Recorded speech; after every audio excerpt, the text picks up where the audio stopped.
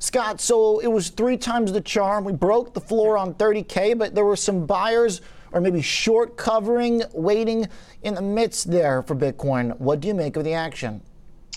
Very, very interesting, Oliver, because over the last 3 weeks, the institutional buyers have actually been selling and not buying. And we've seen the buy the dip mentality basically this whole year. For 6 months, the big institutional players coming in and buying. So this, I don't want to say this was a bottom. I am absolutely not calling a bottom, but it sure seemed like a little bit of a capitulation today with some of the big players just completely throwing their hands up and saying, okay, I'm out. And I don't think it has as much to do with the move in the dollar as it has to do with news coming out of China and then just some overriding fear about regulation here in the U.S. as well. Okay, so Scott, when does it get interesting to talk potential floor, or is that just a risky proposition when the floor we were just standing on did crack open?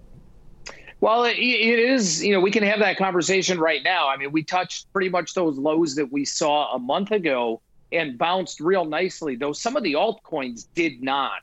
You talk about Bitcoin and Ethereum, they did hit those levels. 29.8 in futures and basically 1,700 in Ethereum. And we saw a nice bounce here. I don't think that we're in the clear by any stretch of the imagination. And I don't think the bulls should be, putting on the pom-poms or, leading the cheers just yet.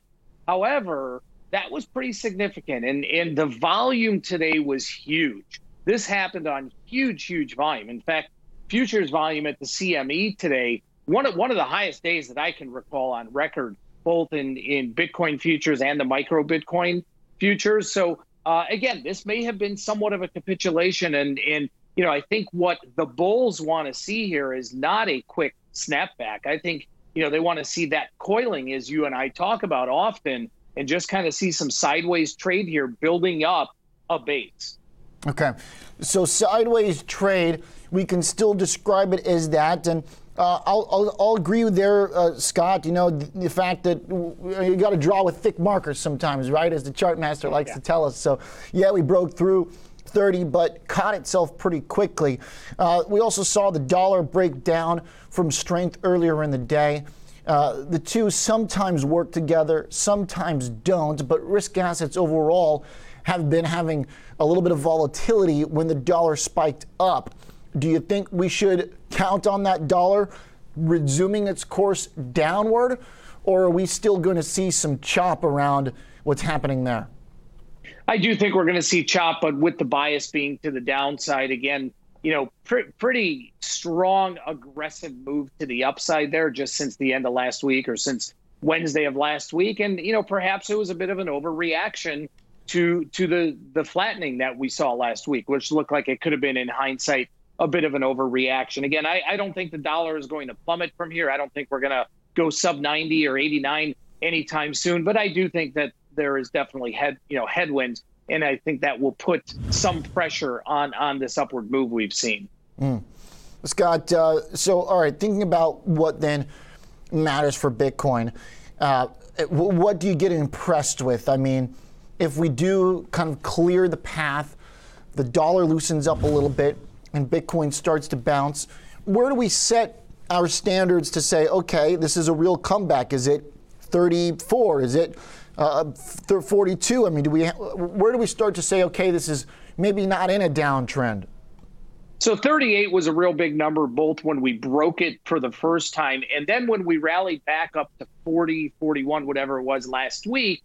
38 should have held as some pretty big support. It did not. And then we just kind of saw lights out from there. So I really think that until we get to 38 and can remain above on some decent volume, I think that Bitcoin is under pressure here to retest those lows again at 29. Okay. All right, Scott, do you want to buy it if it holds that 29 again? I did the first time. I'm out of it right now. That was more of a trade. It was not an investment. Okay. I probably would do it one more time, but the third time, if it got there, not so much. Yeah. All right. Any idea if we do really meaningfully cut through that floor again, where you want to think about a target, Scott? I mean, how do we even figure that given how quickly we moved up?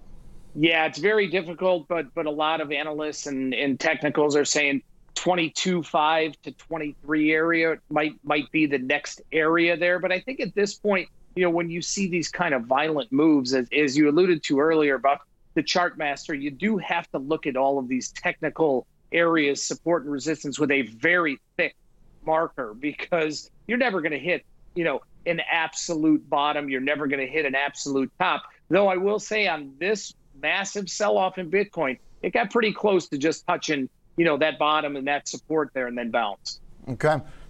Scott Bauer, thank you for the thoughts.